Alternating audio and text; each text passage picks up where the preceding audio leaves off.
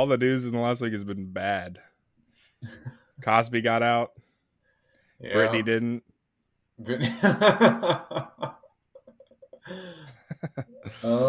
were talking about that at work. But like we weren't like seriously talking about it, but people were saying like how the conservativeship is like BS, and we were just everybody was on board with that, like how absurd it is. But they were like freaking out at the judge for not ending it, which was the news. If you just read the headlines, the judge like denied her request, but like when you actually read the articles, they're like, no, this is like a preliminary thing. Like there's no way the judge could have even overturned it if she wanted to.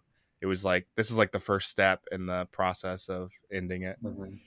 But that thing's nuts, man. I can't believe that it's been 13 years of her not being able to control her own life.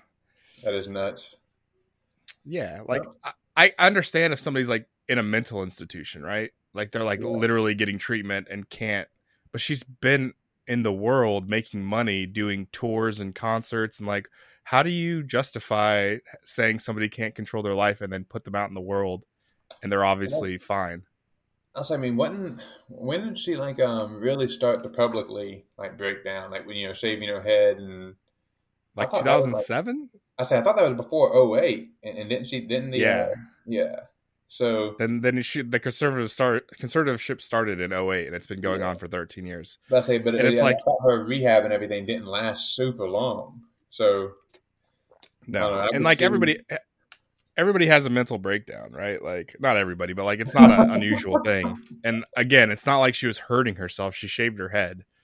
Yeah, and I don't want to downplay like whatever issue she had. Like she was obviously losing it, and even if she needed mental health care then, that was 13 years ago. Like again, I completely understand if you have a conservatorship for somebody who like can't take care of themselves and is locked away basically getting treatment. But clearly for 13 years she's been going on tour around the world making music and living her life, and yet she's not responsible enough to handle her own money. Or like one of the things I read was like her dad forces her to have an IUD, like she has like a permanent birth control in her. That's absurd. That's insane. Like, how's that even legal? She's 38 years old, man. It's hard to believe she's that old. But yeah, I mean, I guess it was like our age when she became famous. So yeah, I was about to say, I was like 8th grade freshman year when she like blew up, and like, it was funny. I was talking to my wife about this last night. We were playing one of the board games, and one of the board games had AC Slater come up. And my buddy's girlfriend is like 26, 27. She didn't know who AC Slater was. So that the first time I ever felt old was from a Saved by the Bell reference, but it was in my last deployment. So I'm like, gosh, I'm not even 30 yet. I'm like 28, 29. And I referenced Kelly Kapowski. Right. And the entire team just looks at me. And I'm like, Kelly Kapowski. He's like, is that somebody you met before you left? I'm like, no, man. Like, who's this Polish girl you're talking about? Yeah, like it blew my mind because I just still thought that was common knowledge, but to the rest of the team, they were just like oblivious. Yeah, so she didn't know who AC Slater was, and they were like, Mario Lopez. She's like, oh, Mario Lopez from whatever, like Entertainment Tonight or whatever he's on. And we're like, no, he's AC Slater. That's what he's from. That's what he'll always be from. But then that got me and my wife talking about like Saved by the Bell, and she's like, oh, she was like, who's your favorite? And I was like, obviously Zach. Well, no, I said Zach, of course. And then I go, well, if you don't count Kelly Kapowski. And then she like laughed. And I was like, I'm pretty sure like one of Kelly Kapowski, Topanga Lawrence from Boy Meets World, or the girl who played the Pink Ranger from Power Rangers. Like one of those three is like guys our age. That was your first crush. One of those three easily. Like I get like 90% of guys in the mid-30s. That was it. Oh yeah. No, I think when Lauren and I were dating, like I told her my first love will always be Kelly Kapowski. Right. Yeah. Like I'm pretty sure it was Pink Ranger for me, but like I was like second, third grade. So like I didn't really like girls then, but I was like obsessed with Power Rangers. But like Kelly Kapowski for sure was like the coming of age. Like that was the girl. Yeah. And then like you watch Saved by the Bell now and you're like, man, her hair was terrible. Like what was going on back then? Oh man. Yeah. But great show. Yeah. Saved by the Bell. If you guys haven't seen it, shame on you. We're not old, damn it. Still holds up. Still in my prime. Yeah, for sure. Well, let's kick this thing off. We are the 1v1 Deep State Podcast. I am Jake, and I'm at the Rake, but the A is a 4 on Twitter. My co-host, and I don't want to say enemy's too strong. Nemesis is too strong. My opponent, I guess. I don't know. Thomas Black at ThomasBlack_86 on Twitter. Yeah, I had to. We were talking previously. What's up? You could have went with role model. Your role model is Thomas. Role model? I'm not sure if I would go that far. Role model. That sounds probably personal hero, as inaccurate as Nemesis sounded. So we don't want to go with that. But yeah, so hit us up on Twitter. Join our Discord. It's in the info on these episodes. We had a really good conversation this week about geolibertarianism. Which was something basically it basically lined up with my beliefs of like, I don't really believe in borders. Like I'm more of the, if I had it my way, the EU style where like there's individual countries with their individual rules, kind of like how the states are set up, right? Like you can go from state to state, no problem. But I wish that was like universal. I don't really believe in borders, lockdown borders, I should say.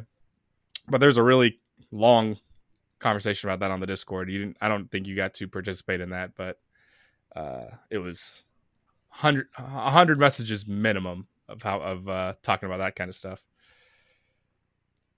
And yeah, it's all good, man. But you should definitely jump in there sometimes. There's some good stuff going on, and we are not going to forget to put this out on time. I almost forgot to upload it. I edited the episode and didn't put it through upload. We're not going to do that again because I had a mini panic attack.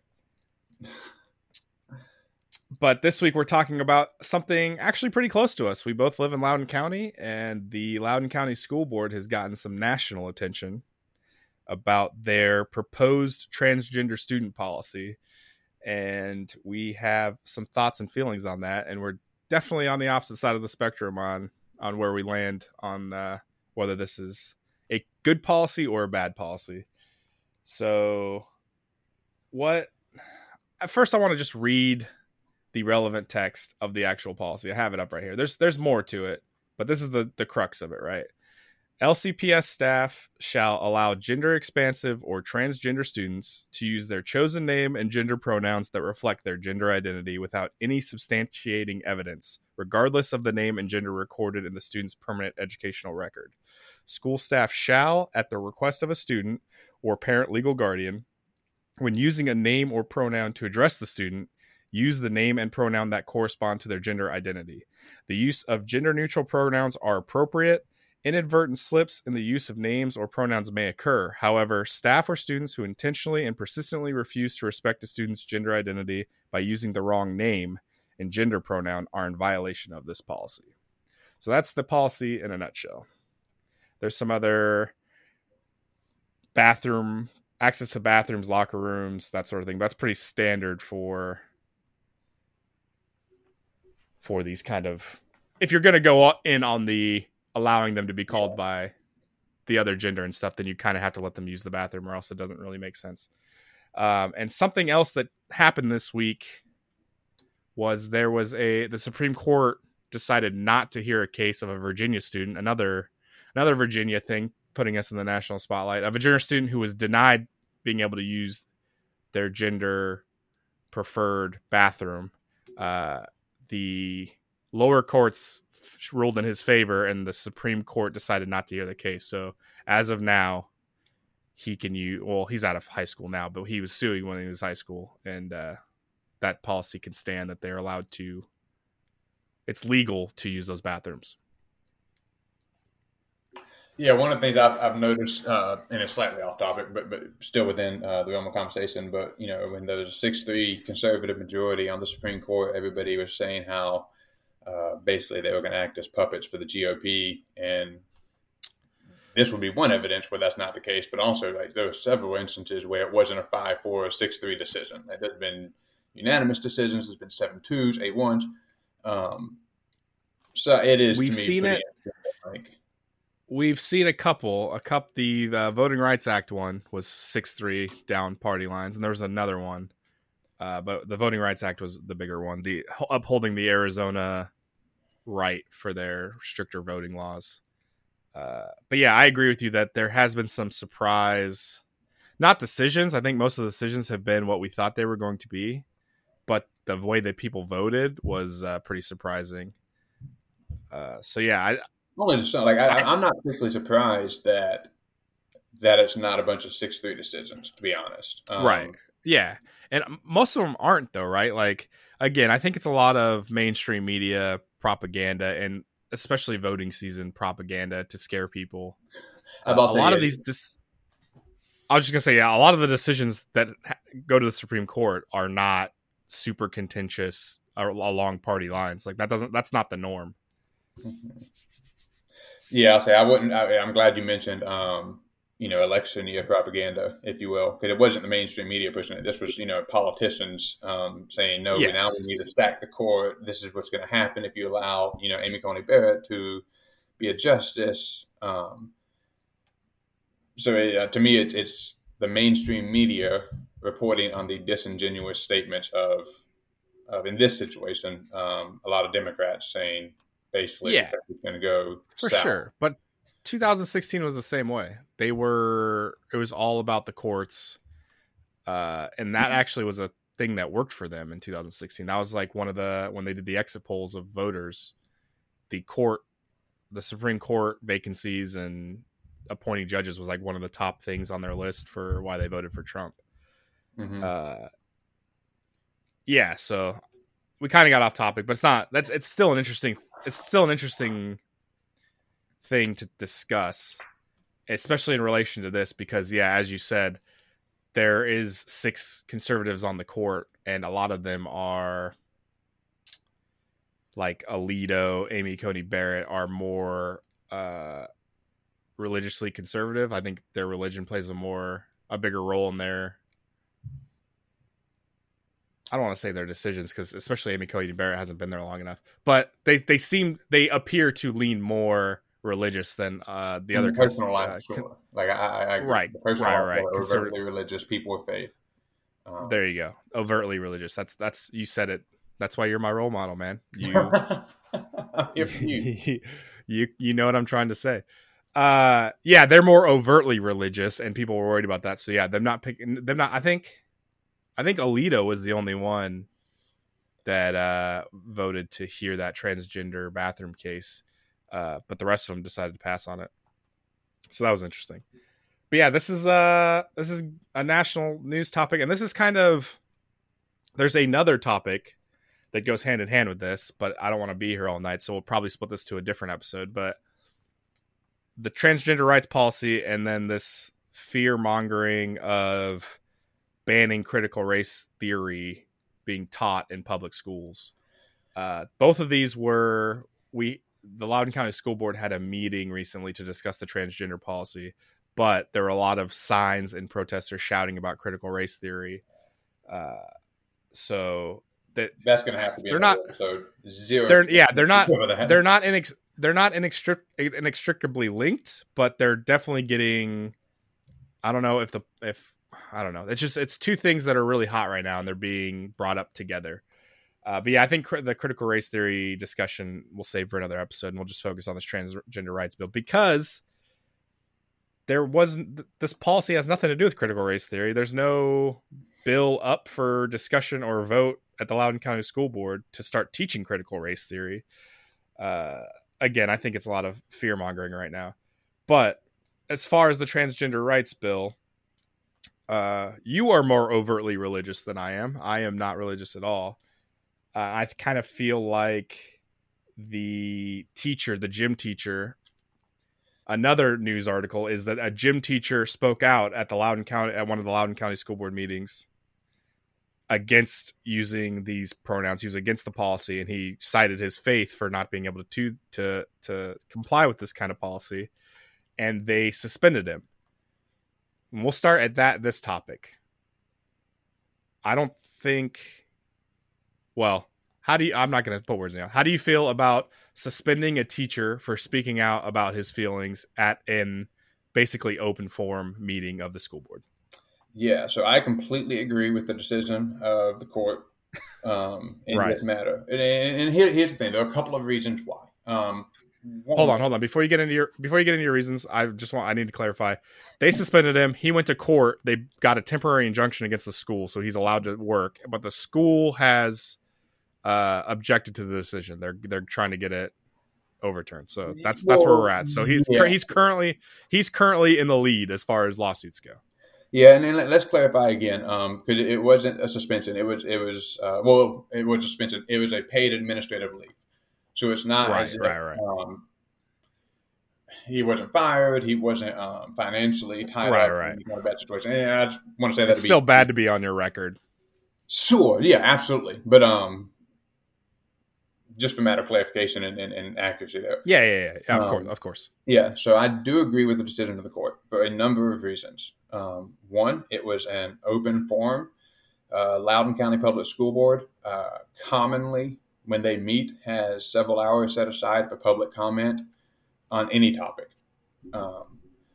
So he went there as a constituent of Loudoun County and voiced his opinion.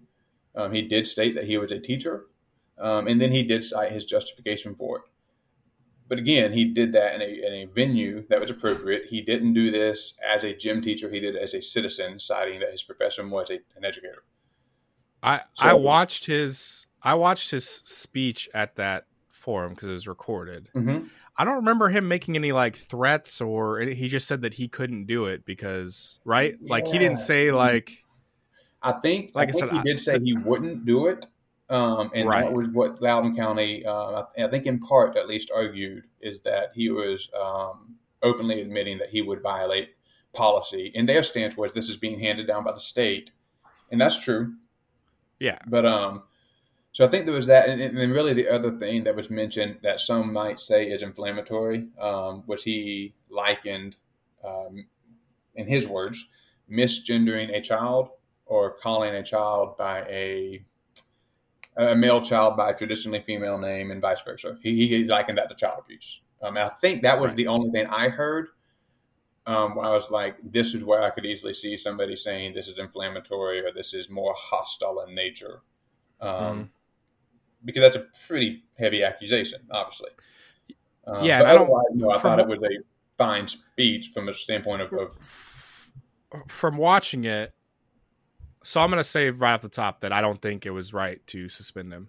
I don't think that was the right thing to do because of what you described. It's an open forum.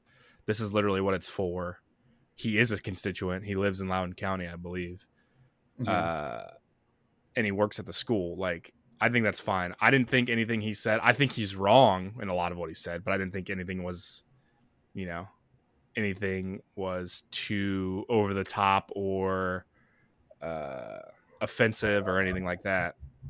Again, I think he's wrong with basically everything said. And he didn't come off as like shouting or anything. He was passionate, but he wasn't like shouting at anybody and pointing a finger. Like, he wasn't very aggressive is what I'm saying. Like, he's a big dude, but like it didn't sound, again, nothing he did that I think would warrant a suspension. I'm glad the court sided with them. Yeah. I'm sad that they're fighting the suspension. Again, these are our, specifically, like when people say the word, these are our tax dollars at work, for me and you, these are our tax dollars. We're literally paying for all this. Yep. We're paying for him to be on suspension. We're paying for the lawsuit against him. So I think this is not a winning case. I think that silencing your constituents in this way, even if he's a teacher, not a good look. Not a good way to start off this. And it's a little deeper than that. Because here's the thing, I've spoken at two different school board meetings. One was addressing what they call the diversity library, which is disingenuous in its title. Different conversation for a different day. And I've spoken about policy 1040, which is very similar to 8040, 8035, but a little more generic. But in both instances, I heard people in support of the diversity library and in support of policy 1040 and gender expansive rights, and they identified themselves as teachers. So what the school board did was they said that we will tolerate concurring opinions, but we will punish opinion of dissent. That's not appropriate on any level. And then the way the school board went about it, like the judge to me was very accurate when he said you were vindictive in your response. Yeah. I don't know if you read the opinion. Did you read the opinion of the judge? I didn't read the opinion. I only saw the story when that guy got suspended. And then I think I talked to you on Twitter about it. And then shortly after, he got reinstated due to the judge. And I think that's absolutely correct. I'm more or less for this policy, but I'm not for, again, like you said, silencing opinion, silencing your constituents. The guy is allowed, he has a right to be wrong. He doesn't have a right to harass people or, purposely be hateful or whatever. And he wasn't doing that. I'm not saying he was, but like he has a right to his opinion. Nobody ever accused him of that. Like even the county never accused him of misconduct as a teacher. Right. And that's so, again, I think it's way overboard. I think a simple, like, they could have just put out a statement saying we disagree with this guy, and that'd have been the end of it. They've made it it's Streisand effect. They made it a bigger deal than it needed to be, and now it's a national thing and it's not a good thing to be known for, that you're going to silence again, it's not even being a teacher. It's like, that's a constituent telling his side of the story at an open forum, and you're going to punish him because he happens to work for you. Yeah. Well, and in its base, and I don't want to belabor this point too much because we agree, but this government is supposed to be of, by, and for the people.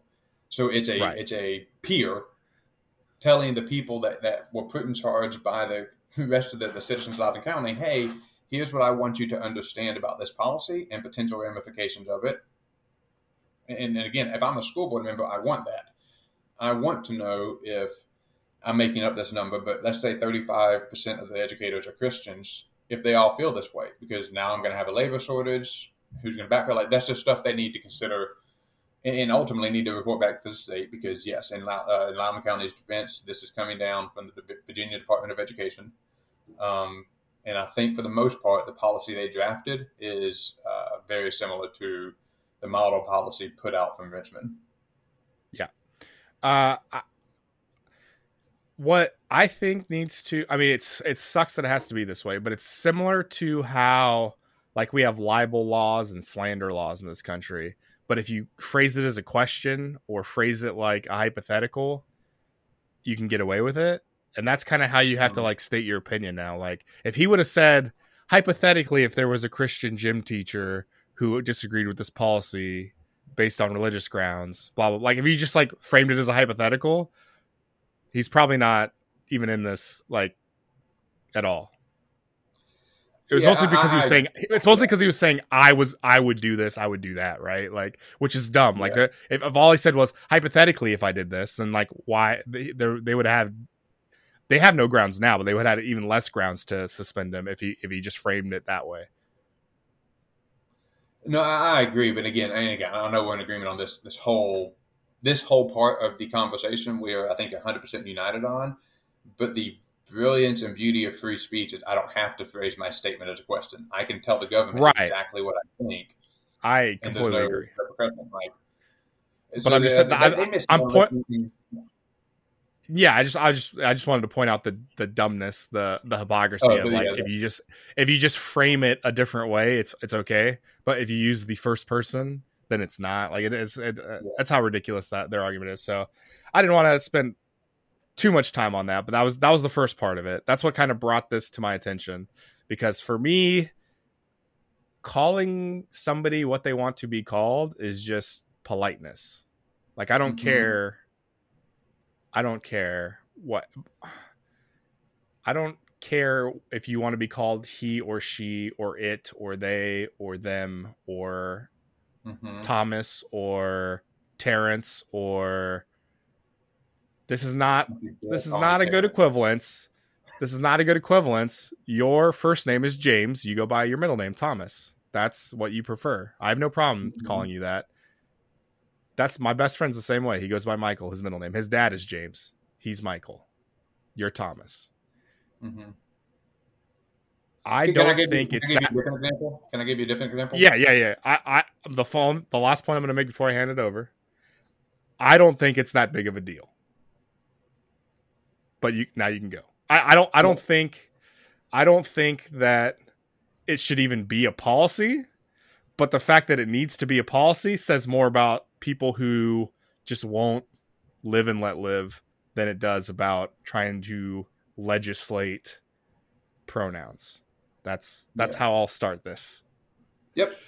So back to the name issue, because I have a better example, being your hero and role model. Role model, right? Yeah, clearly you're proving it tonight. No, but a realistic scenario would be, for instance, let's say there is a family that's fostering a child, has been fostering this child for 2 or 3 years. Parental rights are now terminated, but it's 6 months before they can finalize the adoption. So you have all the paperwork saying this is what's happening. School, to make this transition easier, instead of using their legal name, can you use the name that they will go by for the rest of their life? And Sure. the parent or guardian, in my mind, like that should be a request the parent or guardian should be able to make and have honored, because the parent and guardian of a child does ask the state for permission of what name they can call the child. Right. So with the name issue, like we probably agree on that quite a bit. I guess, would you say that the draft policy being considered, specifically policy 8040, is perfect? And if not, what would your perfect policy be?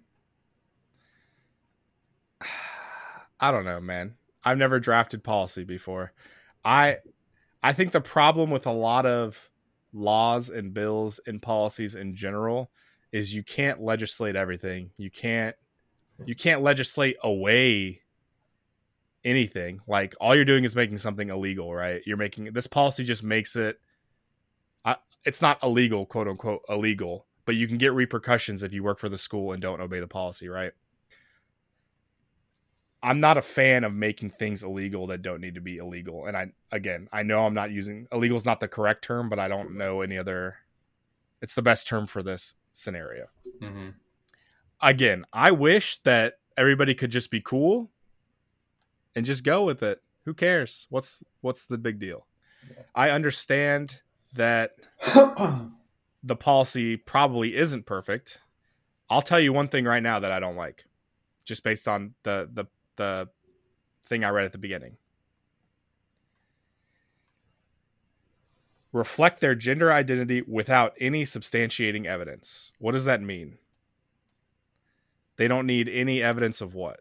That they're a male who wants to be a female or vice versa? What substantiating evidence does there even need to be? Because we're probably in an agreement on 90% of transgender children issues. I bet.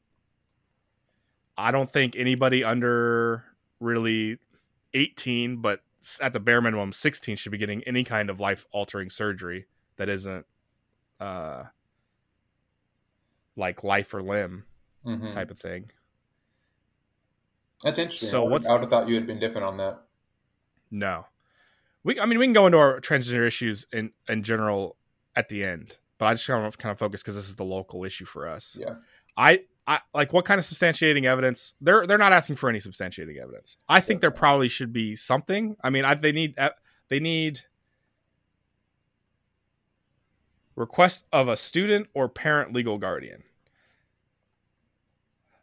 I feel like you probably got to go a school year without being able to have that. Like, say I'm an incoming freshman and I want to be called she, her, Jessica, whatever.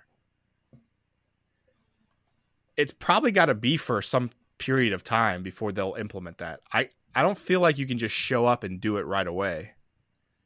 Or like, how many are you going to implement a policy where you get 3 name changes a year? Like what? Like what? How? There's got to be consistency, right? Like, I think there needs to be some substantiating evidence. I'm not saying it needs to be a huge barrier. So for me, I don't like that part of it.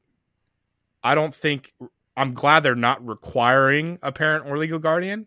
A lot of gay, lesbian, and transgender kids don't have understanding parents, or they haven't even told their parents, and they can live a more truer life at school. So I'm glad they don't require that. But again, at the same time, like, kids are weird. Kids are hyper emotional. They're feeling new emotions all the time at a high level. They're prone to misjudgment because they're kids. We don't expect kids to be perfect. They're going to make mistakes. That's how they learn and grow. I would think there needs to be some sort of like within reason time period of like, okay, it's gonna take 2 semesters for this to be put in place, and if you're still at the end of the year wanting this to happen, then we will update the records and, you know, put it out on your school roster that you're, you know, Josephina instead of Joseph, whatever. So I think there needs to be something. I don't like, again, in my personal opinion, I don't think these kids are making willy-nilly decisions about what gender they want to be and what name they want to be called. They've probably thought long and hard about it, but there are going to be some that are going to abuse is not the right word, but there are going to be some who have legitimate changes of heart, and they shouldn't. It's already too touchy and too sensitive of an issue. You got to have some guidelines, right? Some lane you got to stay in. That's what I will say about what I don't like about the policy. That surprises me. We're polar opposite on that.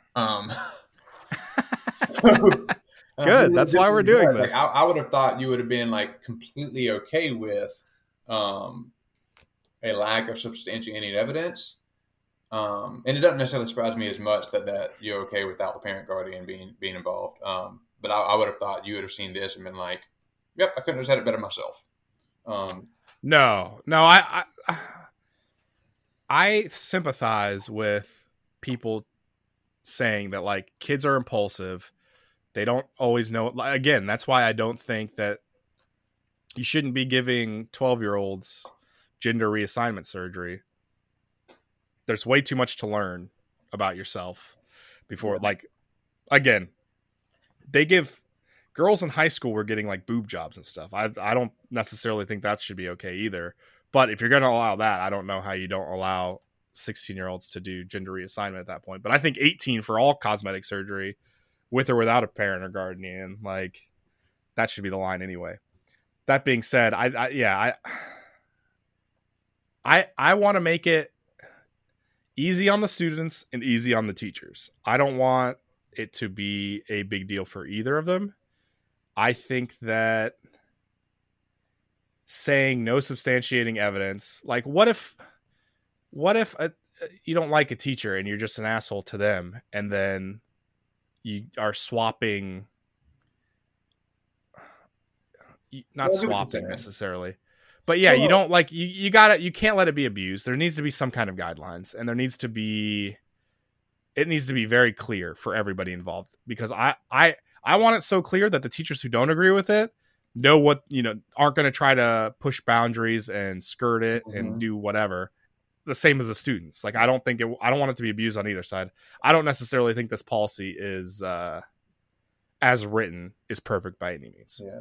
Well, and kind of to your point, like, let's just say that the person that genuinely believes they are misgendered, this policy is written for them, but the kid who's just a normal 16-year-old kid and a class clown, he's going to take use of that policy when it wasn't written with that child in mind. Right. And if you make it, and if you say you get one change a year, and the class clown wants to be called, Heather, whatever, yeah, Megatron, and he wants to be referred. Remember that episode of Friends? Did you watch Friends in the 90s? I've watched Friends, not in the 90s, but I've seen it. I've seen the whole thing with my wife since then. But I mean, I don't know if I remember any one particular episode. Well, there's an episode where Phoebe wanted to change her name, and she changed it to Princess Consuela Banana Hammock. and then her husband decided to change his name to Crapbag.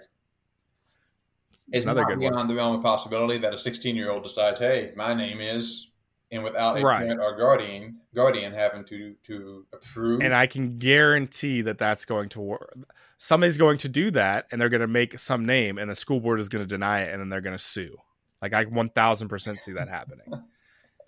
But I don't think you can. Again, you can't legislate away bad actors, people with bad intentions, people with good intentions and bad information or bad. Yep. Yeah, I get whatever. You. Right. So I don't think I just want to put out there right now that I don't consider the class clown or the activist, for lack of a better word, that is going to abuse this policy. I don't think that's a reason to not do it if it's going to help actual transgender kids. Mm-hmm. So that's my opinion on that. Yeah. So I think my whole perspective would be the central authority and power in our nation should be given to the individual, and in cases of age of minority like this, should be given to the family, or more specifically the parents or parent or guardian. And then from there, it should be given to the local government, county, city, what have you. Then from there, the state. Then from there, obviously, the federal government. So having said that, I would also say that the scope of your liberty is not so far as to force someone to do something that violates their own liberty. And I think we know that. We've seen several cases where someone would say, I had the freedom to do this, or I had the freedom to demand this.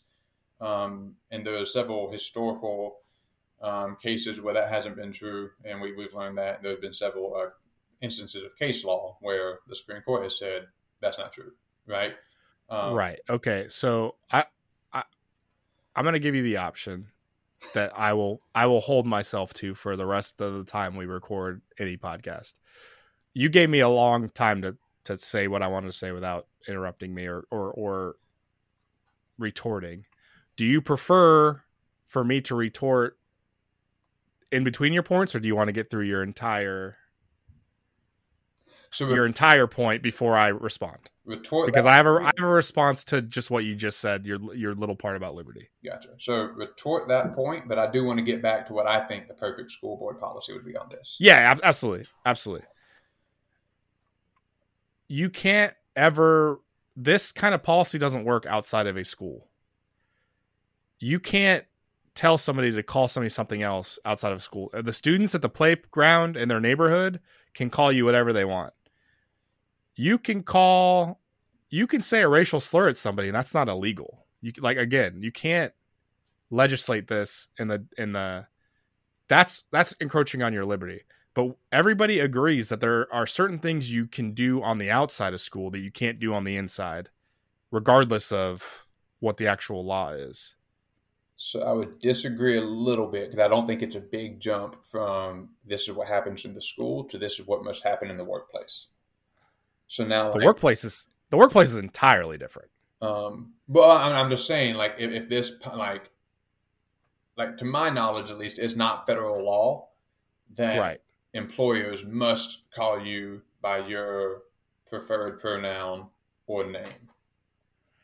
I could be wrong. I just don't think it's true. No, but what I'm saying is, even if I grant you that the workplace and the school yard are comparable, outside of those two places in the general public, you can say whatever, you can call anybody whatever they want. You can't threaten them, right? But I wouldn't. You can say whatever you want. I wouldn't segment an individual's liberty to portion. Well, we do though. We take the liberties away of school kids on public school grounds. There are things you can't do in school that you can do outside of school. It's that simple. For instance, not doubting you, just like give me, like, contextualize it for me. Okay, so for instance, at my school, you weren't allowed to wear hats on campus. I know school Okay. districts where that are like have a lot of gang activity around that neighborhood, and Mm-hmm. so like you can't wear certain colors. Mm-hmm. Like there were schools that you couldn't wear blue, you couldn't wear red, Gotcha. uh, that sort of thing, right? They're telling you you don't have freedom of speech in school. You can't say whatever you want without repercussion at school. There are certain things, individual liberty. Like I'm not allowed to invade your space. Like I can't hit you. I can't. That's universal, right? But you don't. There are certain things that don't apply on school grounds, and we all agree that makes school, quote unquote, a safer, better place. No, and that's fair. I mean that's a I can see So that. so I that's the only reason I don't like the liberty argument for this. It's different for the teachers, I'll give you that, but not for the students. I'm not gonna push back on the liberty of the teachers as much as I would talking about the liberty of each individual student, because we already take a lot of their liberties away just by virtue of them being on the school grounds. Mm-hmm. No, and yeah, I mean that's fair. And admittedly, like in thinking through that, it was more superior to subordinate in the sense of Okay. removal Yeah. of freedom, liberty, etc. Because Sure. small I business. understand where you're going. I just wanted to. That's why I wanted to give you the No, option. fair But like, clarification. Yep. I knew you were going down a path, and I just wanted to bring up that like I think that the liberty argument is not a strong one for me for students at school. Yeah, and yeah, no, I completely agree with you on that. So concede that entirely. Um, but with The regard, student becomes the master. I've taught you well. In just 2 episodes. Learn quick. I learn quick. But so kind of that's my general principle of government is that. So Right.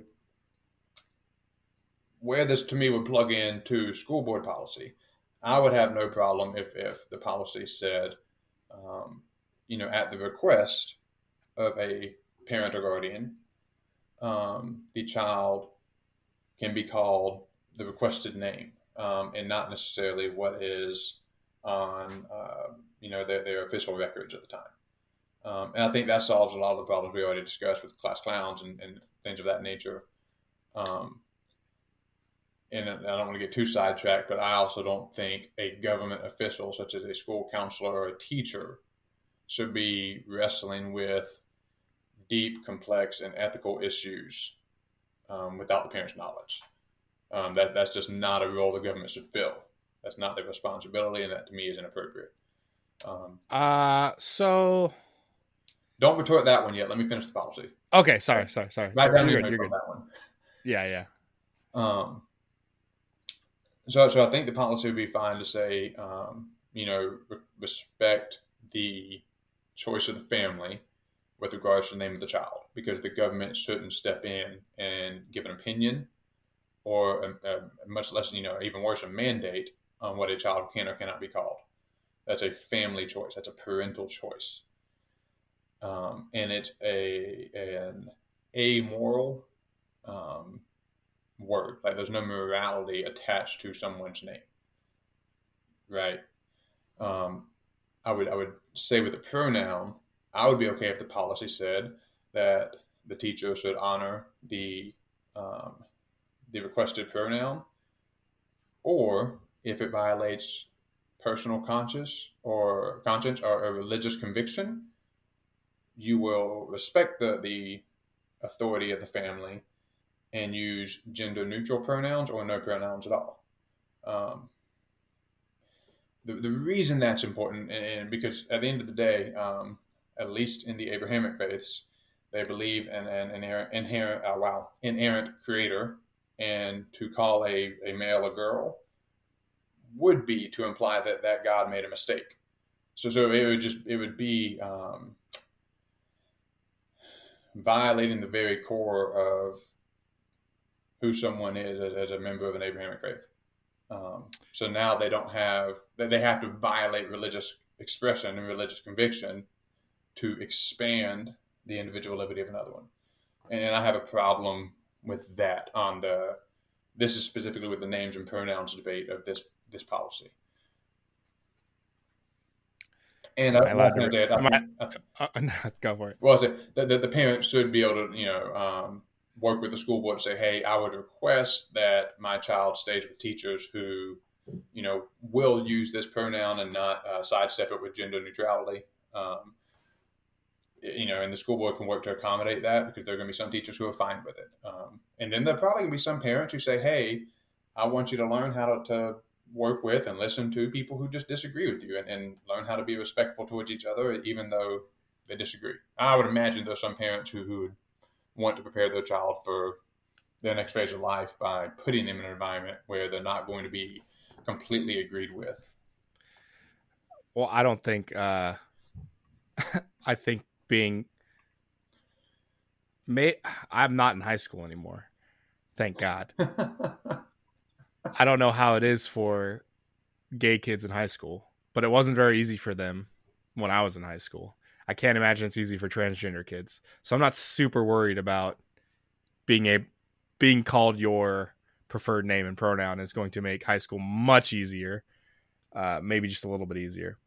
Okay, so a couple of points. The government employee helping transgender students without parent or guardian. I think that in general, yes, that should be the guidance, but not the policy. But there are plenty of times outside of transgender students who are abused by their parents or they see a parent abuse another parent, they don't know who to talk to, blah blah. You're getting involved in a student's life. I've heard stories of teachers or guidance counselors paying for students' lunches because their family can't afford it without their parents' knowledge, that sort of thing. I think you can't, again, I'm fine with saying like you shouldn't really do this, but I'm not fine with punishing teachers who do that. But I think that specifically with transgender kids, you're compounding the issue if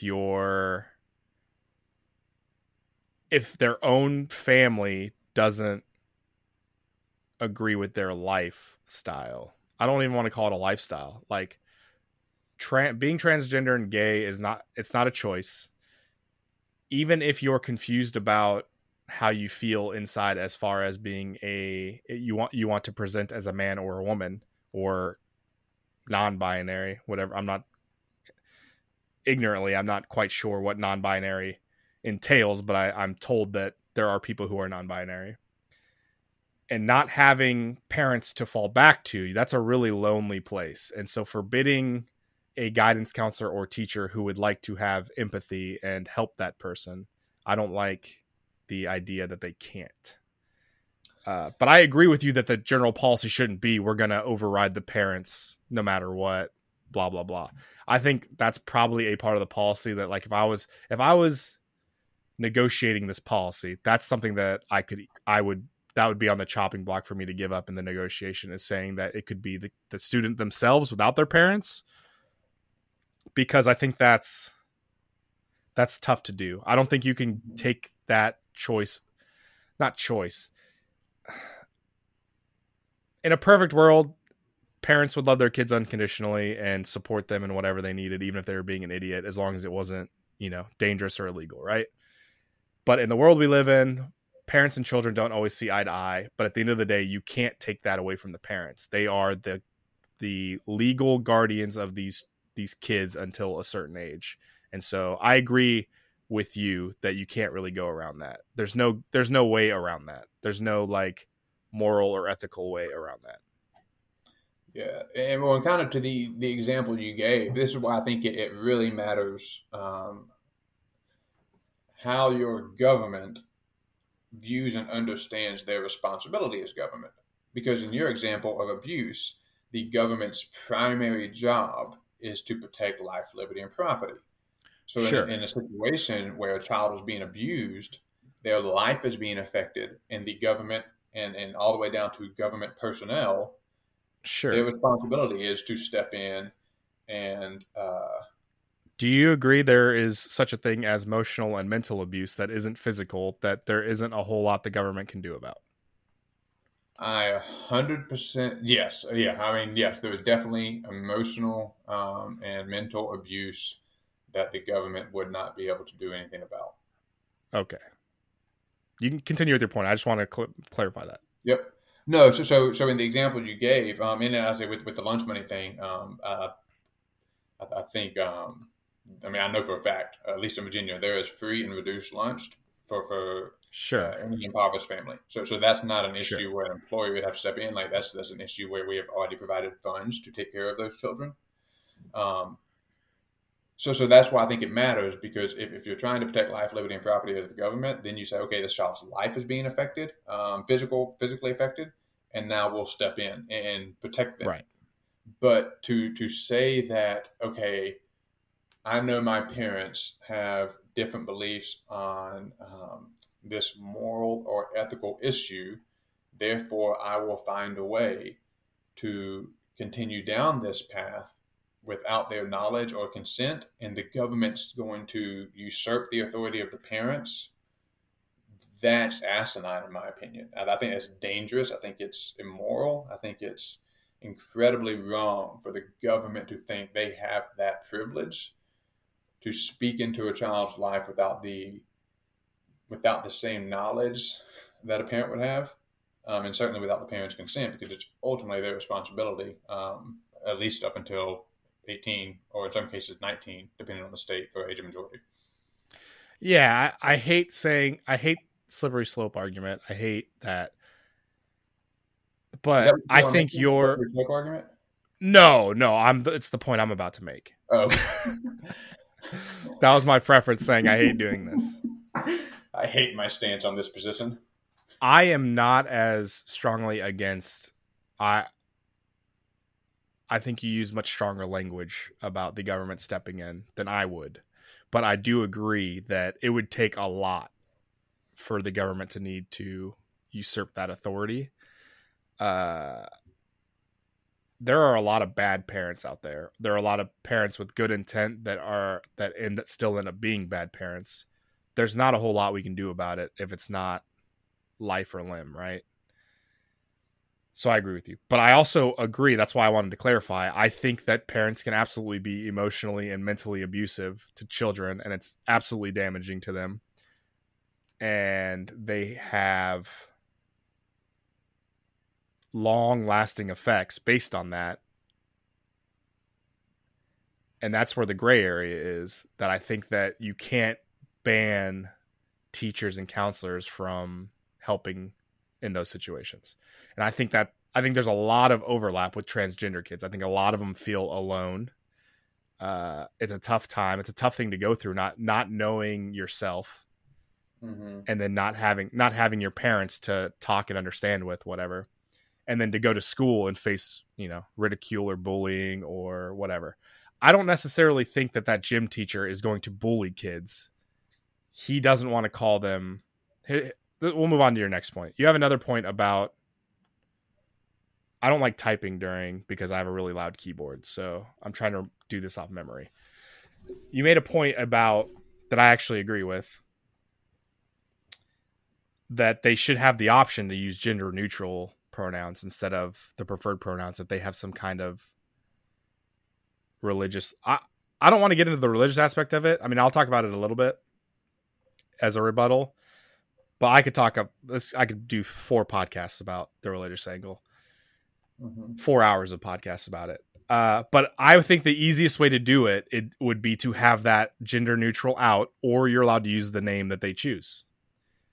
There should be no problem calling a male student Shannon or Ashley. There are males out there who identify as males who use quote unquote gender neutral names, but are very often associated with women. I know Aubreys and Ashleys and Shannons who are guys, and who, so if you give the out of, if you don't want to call them by their preferred pronoun, you can use gender neutral pronouns or the name they choose. I'm completely fine with that. I think that's a reasonable that's a reasonable concession to make, and would absolutely think that they well, I'm not going to say that will happen. I think that they're probably going to push this policy through, because that it's gotten to the point where it's politicized and it's basically about defiance at this point, than it is about being rational and doing what's best for the students. Mm-hmm. But I would absolutely be in support of that. I think that quashes, even though I don't agree with that teacher or yours objection on the religious grounds, I think that's a much harder, murkier, precedent-setting thing to fight than it is to just say, okay, you can call them by their preferred name or use gender-neutral pronouns. I think that everybody wins. Yeah, well, and I think, for me being, if I have to choose between conservative and liberal, being more on the conservative side, I think I'm much more accurately described as libertarian, but being more on the conservative side, I think there would be a lot of people on the conservative side that wouldn't like that. But no, I agree. But the problem is, for me, like, you don't govern with situational ethics or from situation to situation. You govern based off principle. So in principle, do you think the government should have the ability to usurp the will of the family, specifically the parents, or the individual? Or on the other side, do you think the government should have the ability to define what is appropriate religious expression, which is the phrase used in the First Amendment? So, right. To me, I don't think the government should be able to define for me what is appropriate religious expression. And I also don't think the government should be able to usurp authority from individuals, or in cases of age minority, families, parents. So the principle here, I think, is consistent, and it appropriately honors both sides of that spectrum. Now, I guess I want to say, for clarification to you, and just hear your comment on that, because I know you're not a religious person, and the freedom of religion argument doesn't sit well with you. But I would say, for me, like, where I would draw lines is to say freedom of religion arguments are valid when you are asking me to personally commit sin. How my religion teaches sin. It doesn't work as well when, let's take, for instance, the lady in Kentucky 10 years ago who didn't want to issue same-sex marriage license. Right. In that situation, you're being asked to not stop somebody else from doing what you think is a sin, but doesn't violate their conscience at all. So you're not being asked to participate or make give an expression that is sinful specifically to you. You're being told, hey, you can't dictate morality to others. So right. I don't get the religious argument on that grounds as much. But in this case, I mean, the foundation for Abrahamic faiths is inerrant creator. So to look at an image bearer of God, which is a Christian and Jewish belief, and to say God made a mistake with how he created you, I mean, that's heretical. And that's where, again, I think the person has to have the freedom to not violate their religious conviction, but still defer to the will of the parents. Sure. And I mean, we can talk the religious angle, but it's never going to go over for me, mainly because you're never going to convince me you're sinning by calling somebody a he or a she is what they prefer. However, even if that's the case, like, I think that goes back to the compromise of if a boy student wants to be called Tiffany, he can be called Tiffany. That's not that gets around that, because there's no book of the Bible that defines what are boy names and girl names regardless. Your actual middle name is Thomas. My sister, her name is Kirsten Michelle. Mm-hmm. I nicknamed her Hiccup Hannah when she was a baby because she hiccup all the time. I was like 4 years old and I called her Hiccup Hannah. It came out of nowhere. Hannah stuck with her. She goes by Hannah. Everybody calls her Hannah. Hannah is not anywhere on her birth certificate. She goes by Hana. I grew up with a kid who went by Bubba. His name wasn't Bubba. I don't even know what his real name was. I grew up with that kid too, actually. He got called, but yeah, we're both from the South. He got called Bubba.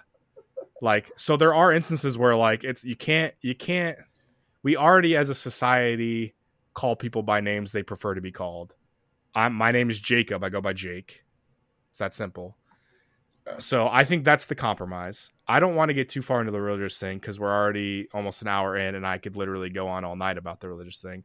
I don't think I believe with the marriage license in Kentucky with this, it's hard to convince me that you're going to go to hell when it has no effect on you. You're not saying it's okay.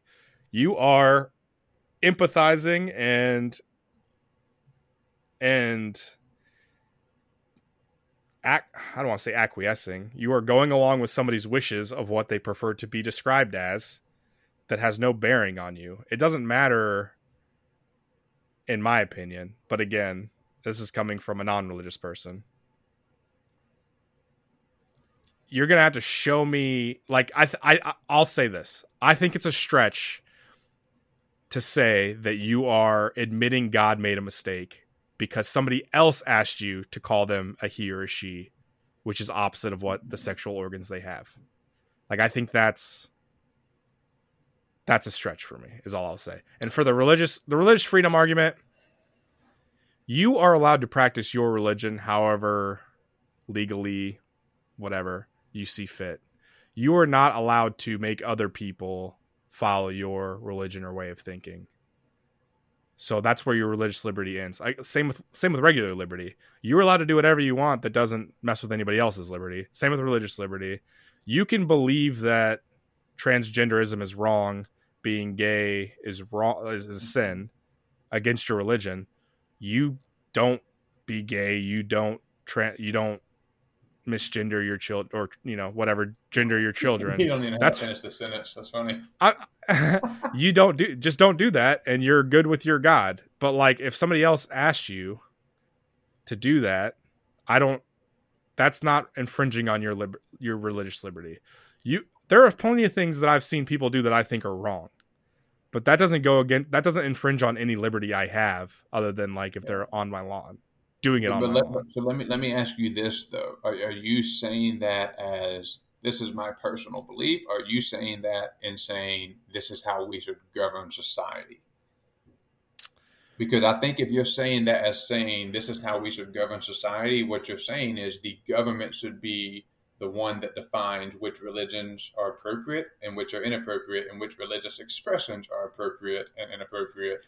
Because, and again, I would agree that they get to step in only in the sense of your religion cannot infringe on somebody's life, liberty, and property.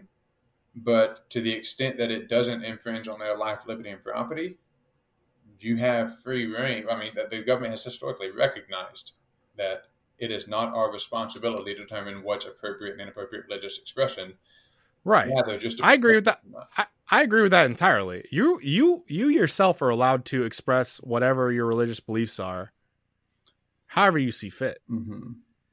But then I guess what I'm saying is, explain to me. You've explained it. You've explained it as if a boy wants you to call him a she, that you're admitting that God made a mistake. Yeah, and that's your belief. Real quick. Sure. In my personal conviction and understanding of Christian theology, for me it would be I'm implying, not explicitly stating, I'm implying right. that God made a mistake. There are other Christians who sure. might disagree and say, hey, I don't think I see it that way. I think I'm just trying to come closer to this person. So I want to clarify that. I guess what I'm saying is, though, that it's reasonable to say that there is a theological attachment to the pronoun issue, and the government cannot be the one that is the arbiter of appropriate, inappropriate with regards to this. I think, and again, for me, I don't like saying it. I think there's that slippery slope there where it's not necessarily slippery slope. It's a cluster F. It's a foo bar situation. If the government starts getting involved and determining what is and isn't appropriate for religious expression and where religious liberty begins and ends, that's a quagmire. We're never getting back out of that. It doesn't lead anywhere good either. So I completely agree. And that's why I think the compromise of using preferred names and gender neutral pronouns should be an option. Yeah. Said that 3 times. I think we're fairly in agreement with that. But I'll go back to this religious argument. It would have to be, I don't even know if it being explicitly stated is good enough for me. But basically my opinion is you're assuming, based on your understanding of what God wants, that he can't figure out this situation of, you're saying if I call this boy a she, God can't figure out that I'm doing it because they asked that and not because I actually agree with it. Right? Like, no, that's not what in your heart of hearts, you don't agree with calling boys who want to be called she a she. But if you did it, that's a sin that God is going to strike, or, you know, put it on your permanent record, whatever belief you. Are you sure you're not religious? You're using the vernacular, you know, that a lot of pastors use when they talk. I grew up religious. I'm not anymore. You're old now. Growing up. I'm old now. Yes. That's very, very well put. In my opinion, that I think that that's a hard. This is me. This is not me talking like this is what the government should think. Me personally, I find it hard to believe that the higher powers people believe in, that are all knowing and all powerful and that made this world and don't make mistakes, that they're not going to understand the difference when you are calling a boy a she because that's what they prefer, because they're not 18 and they can't get gender reassignment surgery to fully transition, and then you would never know the difference anyway on the street. I find that's going to be a real tough pill for me to ever swallow, that your higher power you believe in can't make that distinction. It's different if you're doing it to your own kids and trying to play both sides of the fence, be a Christian and, you know, be gay. Like, being gay and a Christian, I don't understand how that works, or being transgender and a Christian, and you know, whatever. I think that's definitely harder to reconcile. I think you, as a Christian who believes that God doesn't make mistakes, that I think it's really weird that you don't think he could make that distinction when you're out in the public eye. It doesn't have to be at school, doesn't have to be government context, just out in the public, and you run into somebody and you say, "Oh, sorry, mister," and he goes, "Actually, I prefer to go by Sheila, whatever." And then you start calling them her, even though you know they're a man. Like, I don't think that is reasonable to believe that God doesn't know the difference of you just being a nice guy. Like, Jesus was all about being nice. Be cool, man. So love everybody. Disagree with that last statement. But also, again, I want to clarify. At no point did I say God wouldn't understand. What I said was like, yeah. Like, I'm giving you my feeling on the whole situation, and also I used you as an avatar. I've never really talked to you about your theological beliefs. I mean, we probably have before. We have several times. Worked together on. We worked together on plenty of shifts at night. I'm sure we've talked about. I just mean in general, like, especially about this issue. Yeah, I mean, so like I said, I mean, I think what you said, for instance, there were a number of Christians who would say, "Man, I want to approach this person and go as close to them as possible, and I ultimately want to explain to them the gospel, and I want to explain to them how Scripture makes sense. But I'm not going to have that opportunity if I don't acquiesce to both name and pronoun, right?" Sure. But I think at the same time, there are other Christians who would read Scripture and be wanting to be just as faithful to their understanding of the Bible and say, "In this way I would fall. I can call you a name. I don't think there's any morality or theological statement necessary in that. But I do think, and for the same reason you said, like Ashley, boy or girl, nicknames, like, again, I try to be principled to where I say principles apply to all situations across all times. They're not bound. But it would be an implication, according to my understanding of Scripture and theology, to call somebody who was born a boy and to call them female, because I believe they were fearfully and wonderfully made, and I believe they were made for a purpose and all these things. Sure. And I guess what I'm saying is, then that's why I tried to ask, like, are you saying this as, hey, personally, I don't get this argument, or, hey, this argument is invalid and therefore the government should govern based off the invalidity? I specified this is what I believe, and I think we're past the arguing about this policy. I think we basically said everything we need to talk about, and we're kind of into this personal belief section of it. I mean, the whole podcast is our personal beliefs, right? But I mean, like, we were talking about it from the side of the government. I think I agree with you that the government wading into this is not good. There's no good outcome. Yeah. I don't want to limit. I believe in the First Amendment. Everybody should be able to practice their religion within, I mean, I don't want to say within reason, but like, as long as you're not messing with anybody else. So I think we're beyond the government talk. This is our personal opinion on how we see the issue. I will say that if you believe God made them the way they are, then you just kind of have to pray that they are going through a tribulation and that they're going to come out at the end of it not transgender anymore. They're going to see the light and love them. Either love the body they have or learn to love the body they have. But again, I don't think it's much of a choice for them. If I can only speak for myself. If I was a Christian who believed in God and I believed that he didn't make mistakes and we're all of his children made in his creation, I would be of the empathetic sort that they are going through something I have no experience with. God is doing it for a reason, and I shouldn't be an asshole to that person. I should treat them the golden rule, how I would want to be treated. I don't want to be called the girl's name. I don't want to be called a her. I want to be called Jake or asshole. That's gender neutral. And that's how I see it. I'm not transgender. I think God made me. People can clip this now and take me completely out of context. This isn't great. But that being said, that's how I would view it. I was way more when I was into Christianity. I was way into Jesus. I thought I still think Jesus was relatively a good dude. Well, according to the Bible, he's a great dude, but I don't think he had really good PR back then, I will say. I wasn't really into the Old Testament God, the vengeful, wrathful God. I was really into the love everybody, be kind, sort of Jesus character.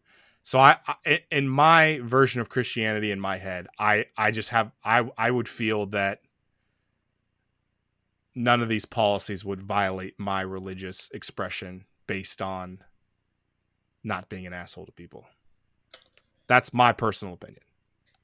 Yeah, and it's interesting. Wait, I wanted to. Okay, so you kind of ended with the policy, so that's where I'll start. I will fully admit that I haven't researched or read anything regarding theology. 15 years, maybe more. So, first of all, there's probably a million of different viewpoints on it, but I will fully concede that you are way more of a expert on this topic than I am. So you kind of mentioned, gosh, what did you say about policy? Oh, yeah, it's interesting because I believe I kind of inferred from the judge's opinion that what Mr. Tanner Cross's lawyers argued was that he could both not abide by this policy and also not be in opposition to the policy. And I think what they were saying is, like, he can use gender neutral pronouns. He cannot use any pronouns. Right. What he said was he wouldn't call a biological boy a girl and a biological girl a boy. So I think to that point, I think to me the policy should just explicitly state a few things, just so the citizens know their government is trying to consider all perspectives and not just trying to force a worldview upon its constituents, but is rather trying. Yeah, and I'll fully concede. But yeah, I'll fully concede that I don't think the Loudoun County School Board has handled this well at all. yeah, they've had a rough year. Yeah, so I'm not under any illusion that they're got any kind of moral high ground or concede any or defer to them for any kind of good judgment, because this whole thing has been an S show.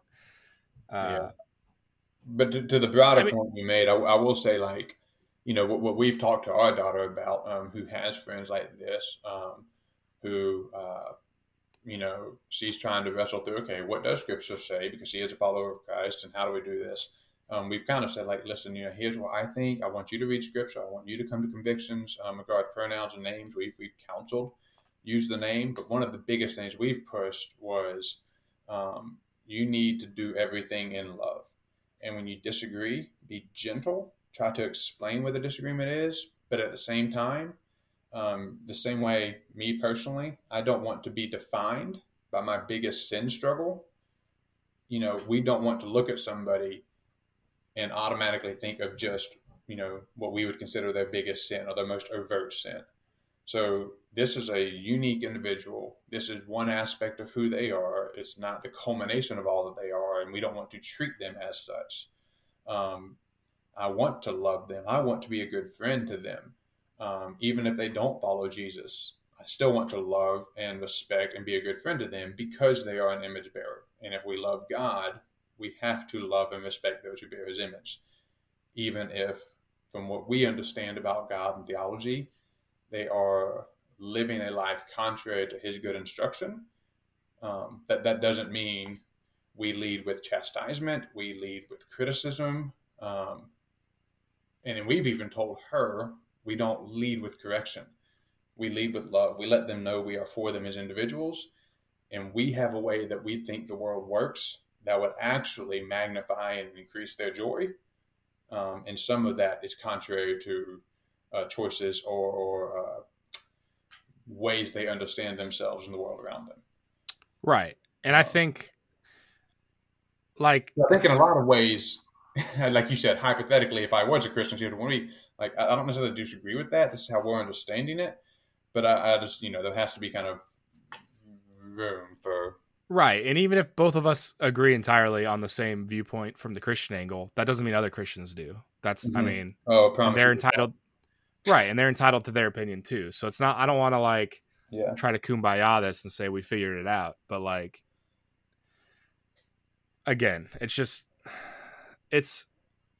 I think the name, we've said this multiple times, but the name and the gender neutral pronouns is probably the way to go for Loudoun County, for Virginia, whatever the state policy is. There's been a lot of, it's gotten out of hand and a lot of misinformation, but that's would you agree to be expected.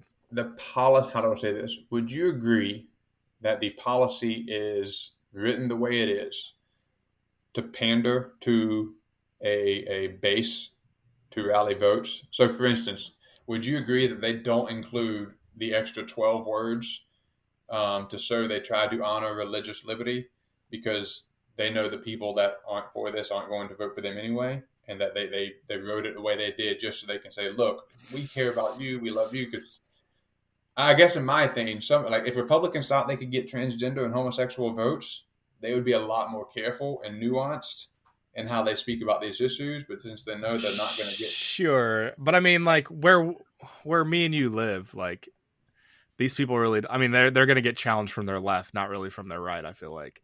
But I don't know. I didn't really read it through that kind of political prism. I mean, again, I think it has become very politicized now, but as far as the policy goes, yeah, I don't know, man.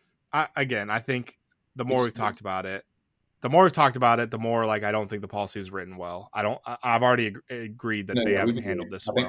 I think we could write a policy that we would both agree with and be like, yep, I feel like this is appropriate, but that's almost every bill. Here's my conspiracy theory. They wrote it in a way to pander to their base. The pander, there you go.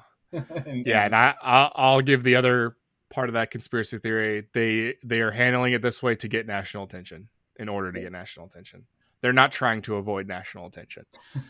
All right, man. That was a really fun conversation. And I think that we'll definitely do, maybe not next episode. We'll get out of get out of the school districts for now. But I think a critical race theory episode is interesting. Maybe not even the whole episode, because it's fear mongering at this point. Nobody's teaching critical race theory in schools. But yeah, well, I think we've discussed one or two other topics we can talk about for next episode. We'll have to come to an agreement on that for episode 4. But yeah, this was a good one. Again, we're the 1v1 Deep State podcast. This is episode 3.